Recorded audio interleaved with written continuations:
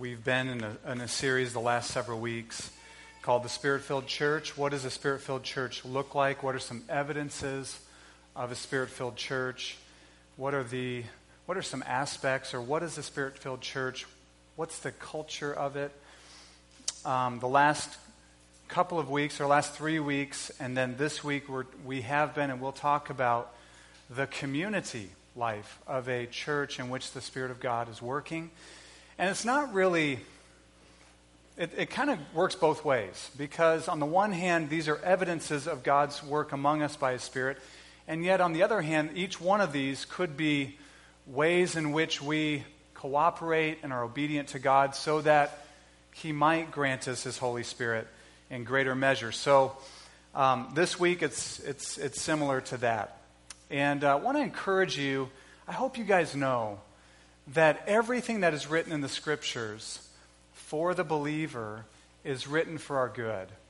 It's written out of God's deep love for us. So whether it is a sweet promise, whether it is kind of a theological teaching or instruction, or whether it comes in the form of warning, God, in His mercy, in His passionate love for His people, gives us all that the Scriptures say. When we think about the early church and the community life or the fellowship of the early church, the word fellowship is used often in the New Testament, and it's the Greek word koinonia, which is much more than potlucks and shooting the breeze over coffee about weekend plans. It would include that, but it's much more than that. It's a sharing in something. We see that in our text here in verse 14. It says it's a sharing in Christ. It is a participation, a sharing in Christ and His work, and benefiting from Christ and His work together in fellowship and in community. And when you look through the book of Acts, you see something about these people that had perhaps nearly nothing in common prior to getting saved and the Holy Spirit coming upon them, to dynamic community life where they were together. And it says in Acts, I think it's the end of Acts 2, it says they devoted themselves continually to the apostles' teaching, to the breaking of bread, to fellowship, and to prayer.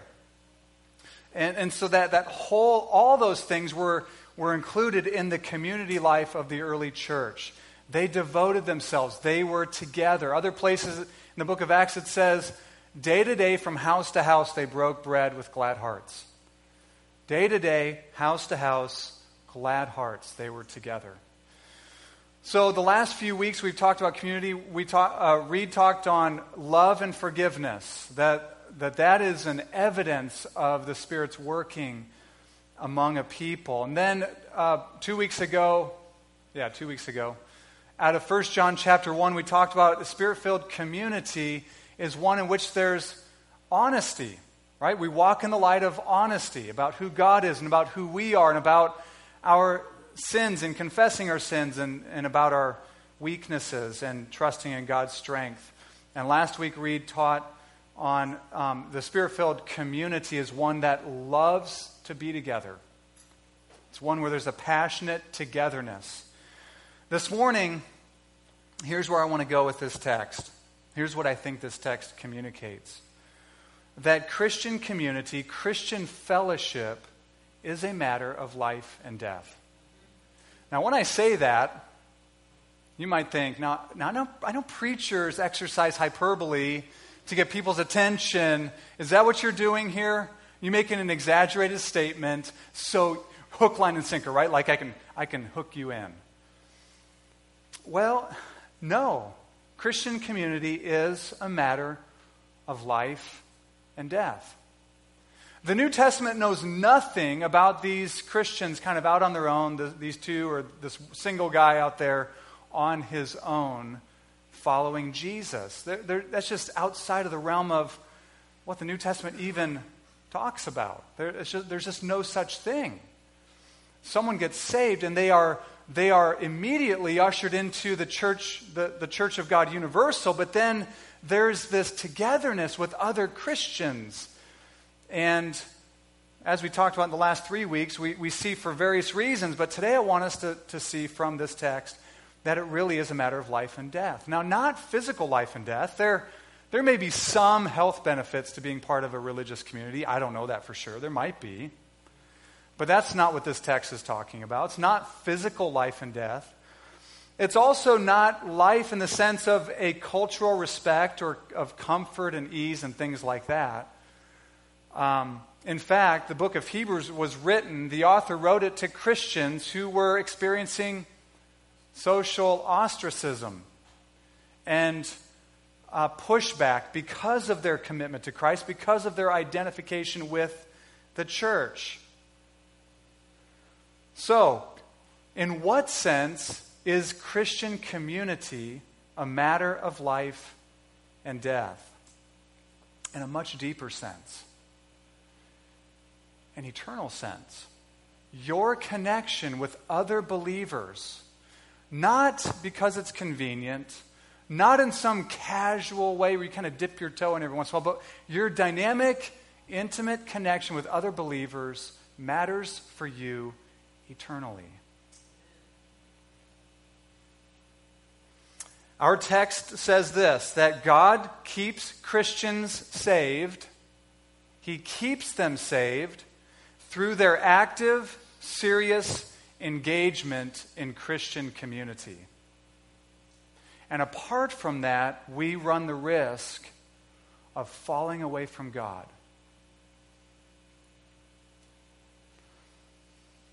Apart from active, serious engagement in Christian community, we are in serious danger of shipwrecking our faith. And I want you to get this, and perishing forever. So here's the structure of the text, okay? I want to give you a clear direction of where I'm going today. The structure of the text is this. Verses 12 and 13, you can look right at the passage, give us two commands, two urgent commands. To be actively engaged in genuine, serious Christian fellowship. And verse 14 gives us the reason why. It's because it's a matter of life and death.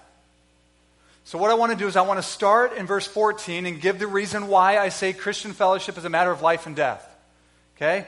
And then I want to back up and take a look at verses 12 and 13, which show us show us how God wants us to engage in community together in light of verse 14. Does that make sense? Okay? So, why do I say life and death? Well, because of verse 14. Here's what verse 14 says. For we have come to share in Christ, if indeed we hold our original confidence firm to the end. Let me read that again. For we have come to share in Christ, if we hold our original confidence all the way to the end. What is very common today in our culture, in the Christian culture in America, is what I would call is a punched ticket assurance of salvation. Right? I got my ticket punched. I remember the day I walked the aisle, I prayed the sinner's prayer, I asked Jesus into my heart. I got baptized. One of those things. I'm in. Whereas the New Testament does not describe salvation in that way in the Bible. There's nothing like that in the New Testament. Of course, we might know the day we got saved, or at least we would say, we trusted in Christ. But the New Testament says, and continue in that, and be firm in that all the way to the end. See, there are two truths the New Testament bring out over and over and over again. One truth is Philippians 1, I am confident of this, that he who began a good work will bring it to completion at the day of Jesus Christ. I'm confident that if he began a good work in you, he will bring it to completion. And then the other truth, which Jesus says in Matthew 24, that the one who endures to the end will be saved. Well, which is it? It is both. It's both. I remember one time overhearing a conversation, a place I was at, and there was one young man who had walked away from the Lord and had not been walking with Jesus for years. I mean, a long time. And this middle-aged woman came and said, well, here's the question. You need to know this. Do you remember the time you asked Jesus into your heart? The young man said, yes, I do. She said, just always hold on to that. Just always, God remembers too. Just always hold on to that. I thought to myself, that is not what this young man needs to hear. This young man needs to hear that you have shared in Christ, past tense, if you hold that original confidence all the way to the end. So notice what verse 14 says. Follow the tense of the phrases here. We have come to share in Christ. Past tense. You have come to share in Christ if you continue to the end. You have come to share in Jesus. You have been saved. You are saved now if you continue to the end. You have been saved. You are sharing in Christ if you continue to the end. It's not something that you gain and lose along the way. It is true past tense if you continue to the end. In other words, our salvation now that we have received in the past and we are experiencing now is confirmed as we continue in the faith. The New Testament talks in this way several places. Here's what Paul says in 1 Corinthians 15. Now I would remind you, brothers, of the gospel I preached to you, which you received, past tense, in which you stand presently, and by which you are being saved presently. And then he says this, if you hold fast to the word I preached to you, unless you believed in vain.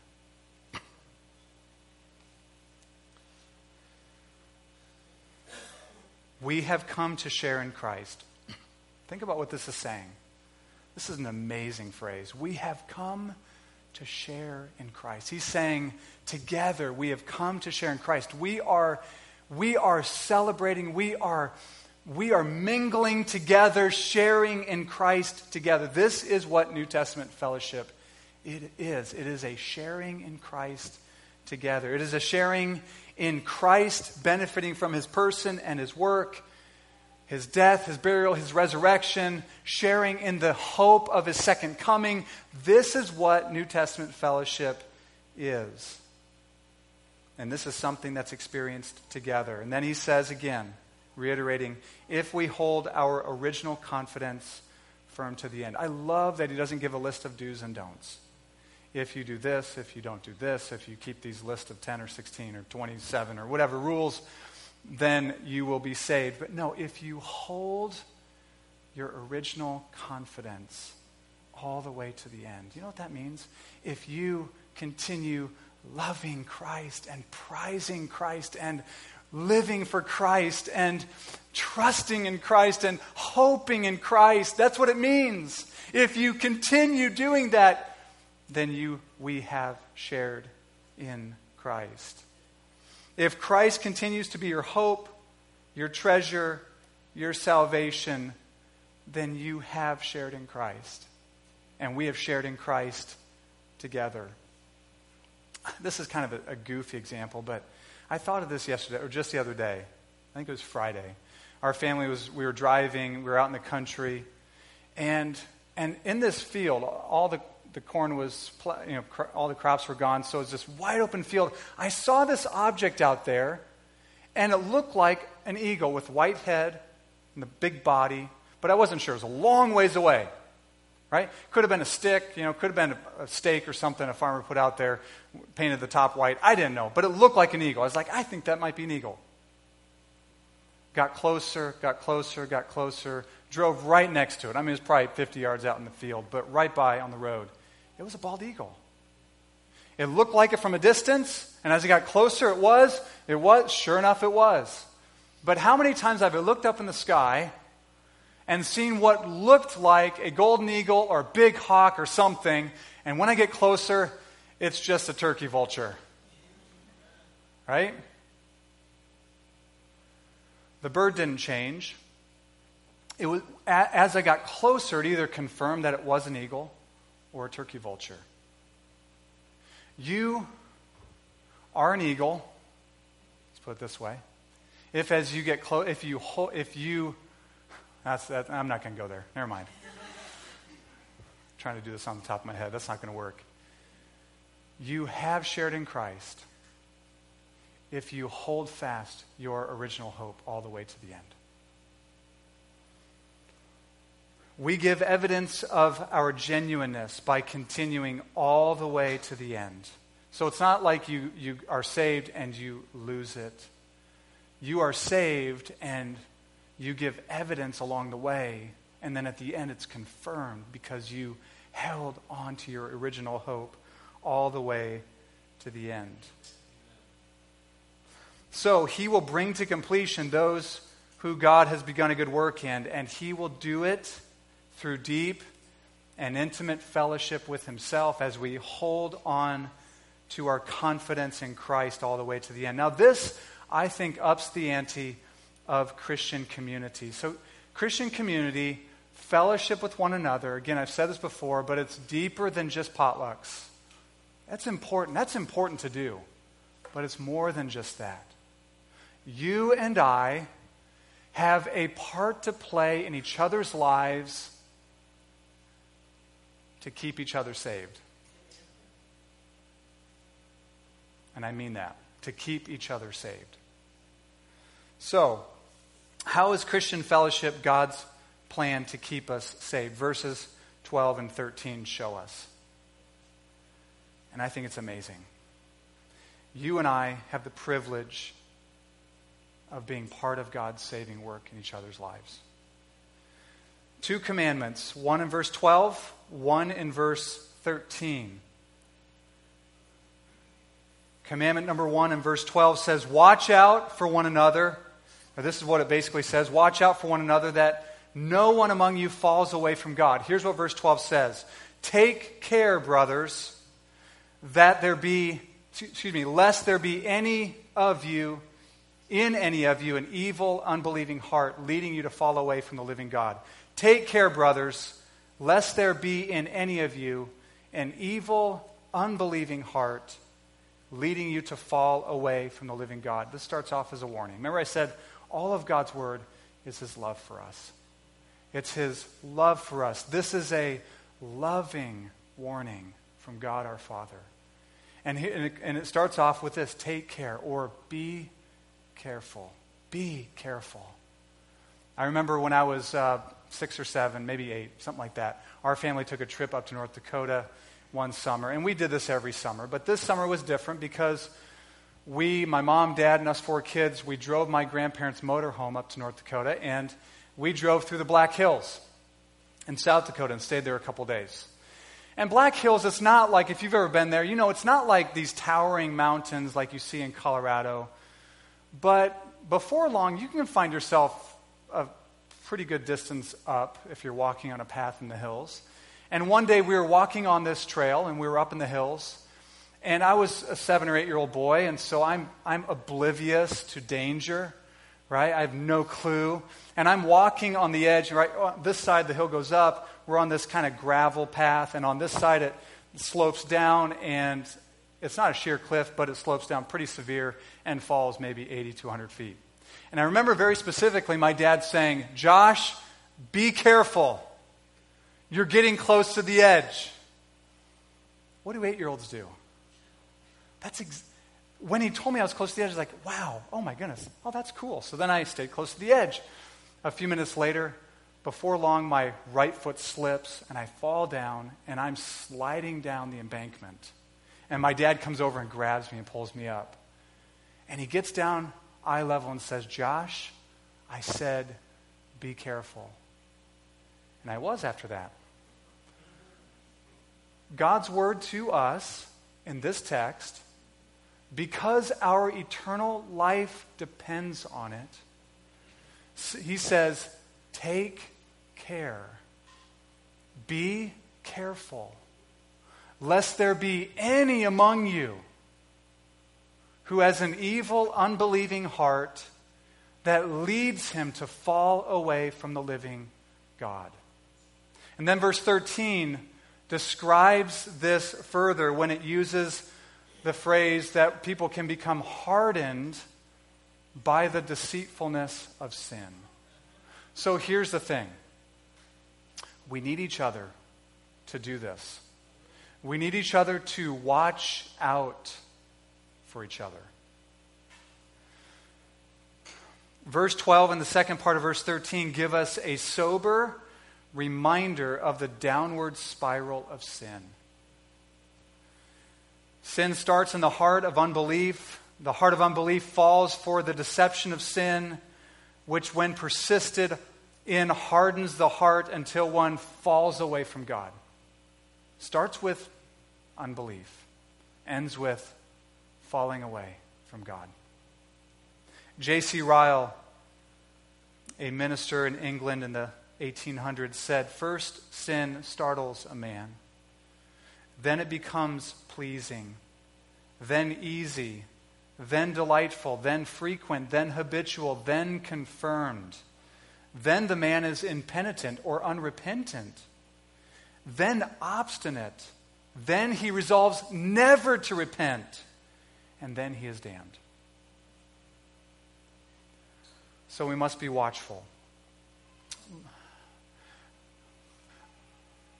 Alyssa and I used to have a dear friend, and we were talking recently, and dear friends, and the husband has gone AWOL, and it happened over time.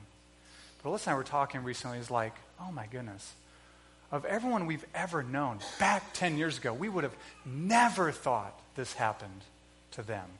We would have never thought that this man would have left his wife in such a dishonoring way and abandoned his family in such a dishonoring way. And what happened? It started small and grew and grew and grew, and he found himself out of fellowship, out of intimate, deep fellowship with other believers, and he fell away from God. His story's not complete yet, but he has fallen away from God. So we must be watchful. Look at the phrases used in these verses. First, evil, unbelieving heart. It literally means evil heart of unbelief. It's a heart of unbelief. The writer of Hebrews describes an evil heart as a heart of unbelief. I think unbelief actually gets to the essence or core of what sin is. Underneath every sin is unbelief. Behind every sin is unbelief. Either because you are believing a lie or because you are disbelieving the truth. There's a song that's called "Speak, O Lord."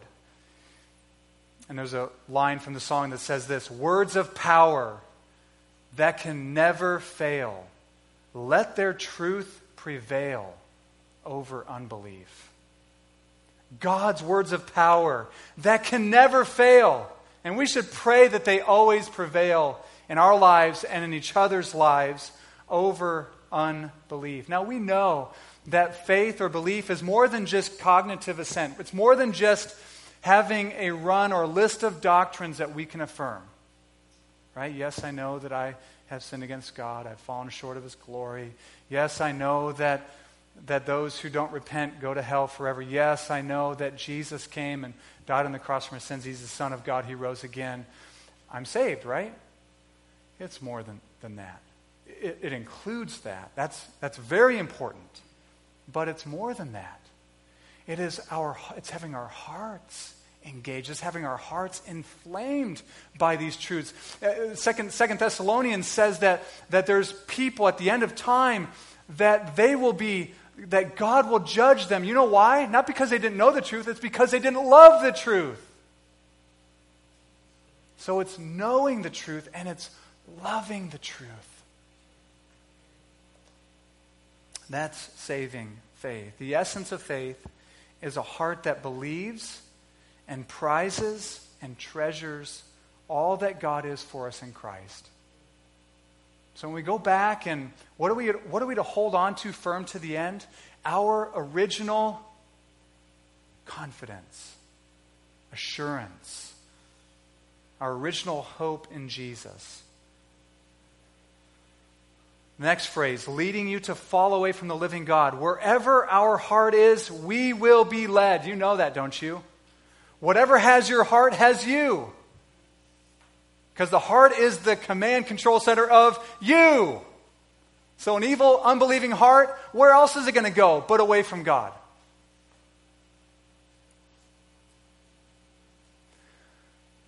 The last words of this chapter in Hebrews chapter 3. Hebrews chapter 3 talks about the obstinance and the disobedience of the people of Israel and how God judged them, and God says, you will never enter the promised land because of your disobedience. But then the last verse of this chapter says they were not able to enter the promised land because of unbelief. I think what he's saying is that underneath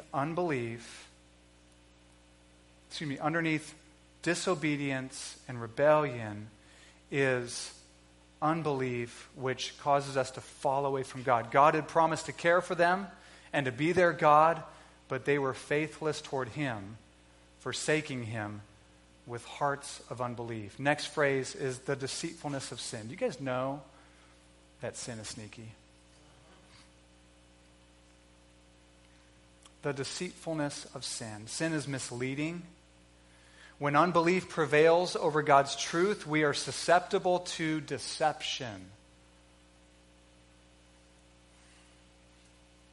I remember a time when, a few summers ago, we had a couple young 18, 19-year-old kids. Apparently, it was their summer break. They had a summer job. I put job in quotes. Ended up being a scam. But anyways, summer job, and they were selling magazines. And they came to our door, and they were selling selling all these magazines. I mean, Christian magazines, Sports Illustrated, all these different magazines. And and they were selling them, very cheap. And they were kids, supposedly from inner cities, from poorer families and poorer neighborhoods that this business owner hired in the summer, paid them well to sell magazines.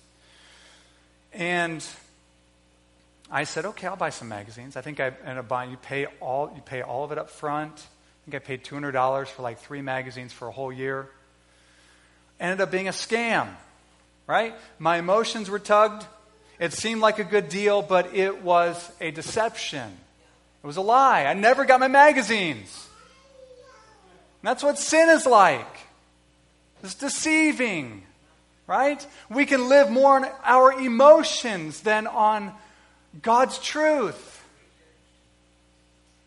Sin is very deceiving. Ephesians 4:22 says, "Put off the old self, which belongs to your former manner of life and is corrupt through deceitful desires."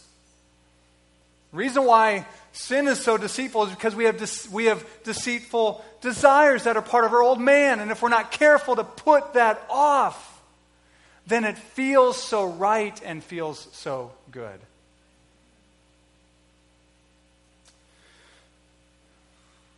And then when sin is persisted in over time, it hardens us. It hardens us. At one time, our conscience was chastened by sin, by looking at that magazine or by watching that movie or by whatever it may have been. We were once chastened, we were convicted, but now we have become calloused and hardened, and it doesn't even affect us anymore. Our outbursts of anger doesn't affect us anymore. We have justified it. We have grown hard in our hearts.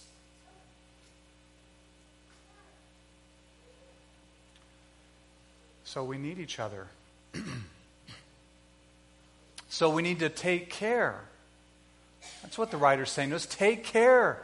I think he said, take care, brothers and sisters. Be true friends. Take care. Care for one another in this kind of way, that there's not any among you who has an evil, unbelieving heart, leading you to fall away from the living God. Because It's a matter of eternal life and death. But he gives us another command. Command number 2 is in verse 13. And this is a command to encourage one another daily in the gospel. It says this, but exhort one another every day as long as it is called today. I think the New American Standard, maybe the NIV as well, says encourage one another. Encourage one another, exhort one another every day as long as it is called today. If what we have come into in salvation is a sharing in Christ, and if what we are told to hold on to is our original confidence firm to the end, and if what threatens us is a heart of unbelief, and if this leads us to fall away from God, then what we need is to be encouraged day after day after day after day after day in the gospel. In the good news of Jesus Christ. That is what protects us. Is to be reminded over and over and over again. See, the Christian faith is not like the Gospels, the ABCs, and then you graduate on to the really deep stuff. The gospel is the A to Z of Christianity. It's the A to Z. I once heard somebody say, the most important word in the New Testament is remember. Remember. And I think that's what the writer of Hebrews is saying here. Why do we need to be encouraged every day? Because we are faced with sin every day, temptation every day. Because unbelief threatens us every day. We need to be reminded every day. Sin is deceitful every single day. Every advertisement on the television is trying to pull you into some kind of deceitful desire that's part of your old man. So encourage one another every day in Christ, in the gospel. What you and I need is the good news of Jesus Christ. You know, the Apostle Paul and the Apostle Peter, along with the writer of Hebrews, wants us to do this. Here's what Paul says in Philippians 3, verse 1. He says, finally, my brothers, rejoice in the Lord. To write the same things to you is no trouble to me, and it's safe for you. Finally, brothers, rejoice in the Lord. It's okay to keep talking about, I'm going to remind you of this. It's okay for me, and it's safe for you. It's no problem for me. It's good for you.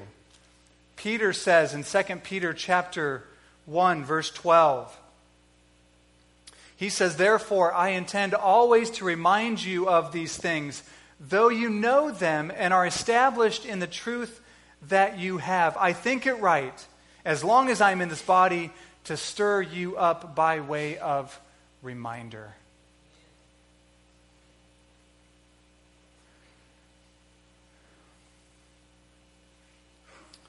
So here's how this works.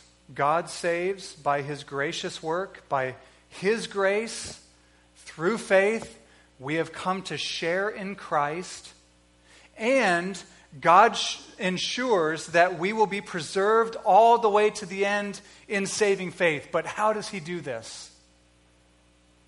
Through Christian fellowship, through Christian community, through taking care to watch out for one another, that no one has an evil, unbelieving heart leading them to fall away from the living God, but rather in exhorting one another day after day, as long as it's called today. By the way, when it says as long as it's called today, what does he mean by that? How long is today going to be called today? I mean, how long is the day we're presently in going to be called today? Until you die. Right? Does that make sense? Did I say that right? I think I said that right. When we reach tomorrow, it'll be today. When we reach a week from today, it'll be today. So encourage one another every day as long as it's called today. This is something you and I need to the end of our lives, that we may reach the end holding our original confidence firm to the end, not having a ticket punched, holding our confidence in Christ all the way to the end. You have an important part to play in the salvation of your brothers and sisters. The finished work of Jesus Christ purchased it. God will ensure that it'll be done in the end, but you and I play a part in helping each other reach the end confident in Christ. So, practically, what do we say to someone caught in the bonds of unforgiveness and bitterness? Someone who is sucked into the deceitfulness of sin, the sin of unforgiveness. Jesus said, if you don't forgive someone else, you won't be forgiven. What do? We give them the gospel. We say, don't you know that you are to forgive because of the massive forgiveness that has been extended to you through Christ? You owed God an insurmountable debt you could never have paid back. And Jesus took it on himself, ransomed you by paying your debt, and now your slate is clean. So forgive those who have wronged you. What about those going through deep, painful trial? Have you ever heard someone say something like, someone who was a church-going person, had belief in God, maybe even would say that they were Christians, after going through something very hard, say, if God allowed this to happen, I just don't know if I can ever trust him again. What's happening? It's painful. It's not, they don't need a rebuke at that moment, but what's happening? If they continue in that, a heart of unbelief, falling away from God. What do they need to hear? Hold on. You will get through this. You will get through this. This is not the end of your story. Christ holds your future in his hand. That's what they need to hear. Hold on to Christ. What about those who are caught in a cycle of fear and anxiety? What about those caught in some kind of addiction of drugs or alcohol or pornography? What about those who are stuck in a cycle of anger and rage? They need the gospel. They need the good news of Jesus Christ. They need to hear of what God has done in Christ to rescue them. And they need to be brought back to that place where they originally put their confidence and trust and hope in Christ and continue in that. And what about a mother of several young children? And she isn't sure her life counts for anything except for changing diapers and cleaning up vomit and all the other things that are attendant with mothers of young children. What about mothers who aren't sure how they're going to get through to the end of the week with their sanity intact? And we say to them, look to Christ. Look to Jesus. He is your hope and salvation. His calling upon your life is priceless. It is precious. It is massively important. What about the mother who has a grown child and is grieving that their child is no longer walking with Jesus or never has?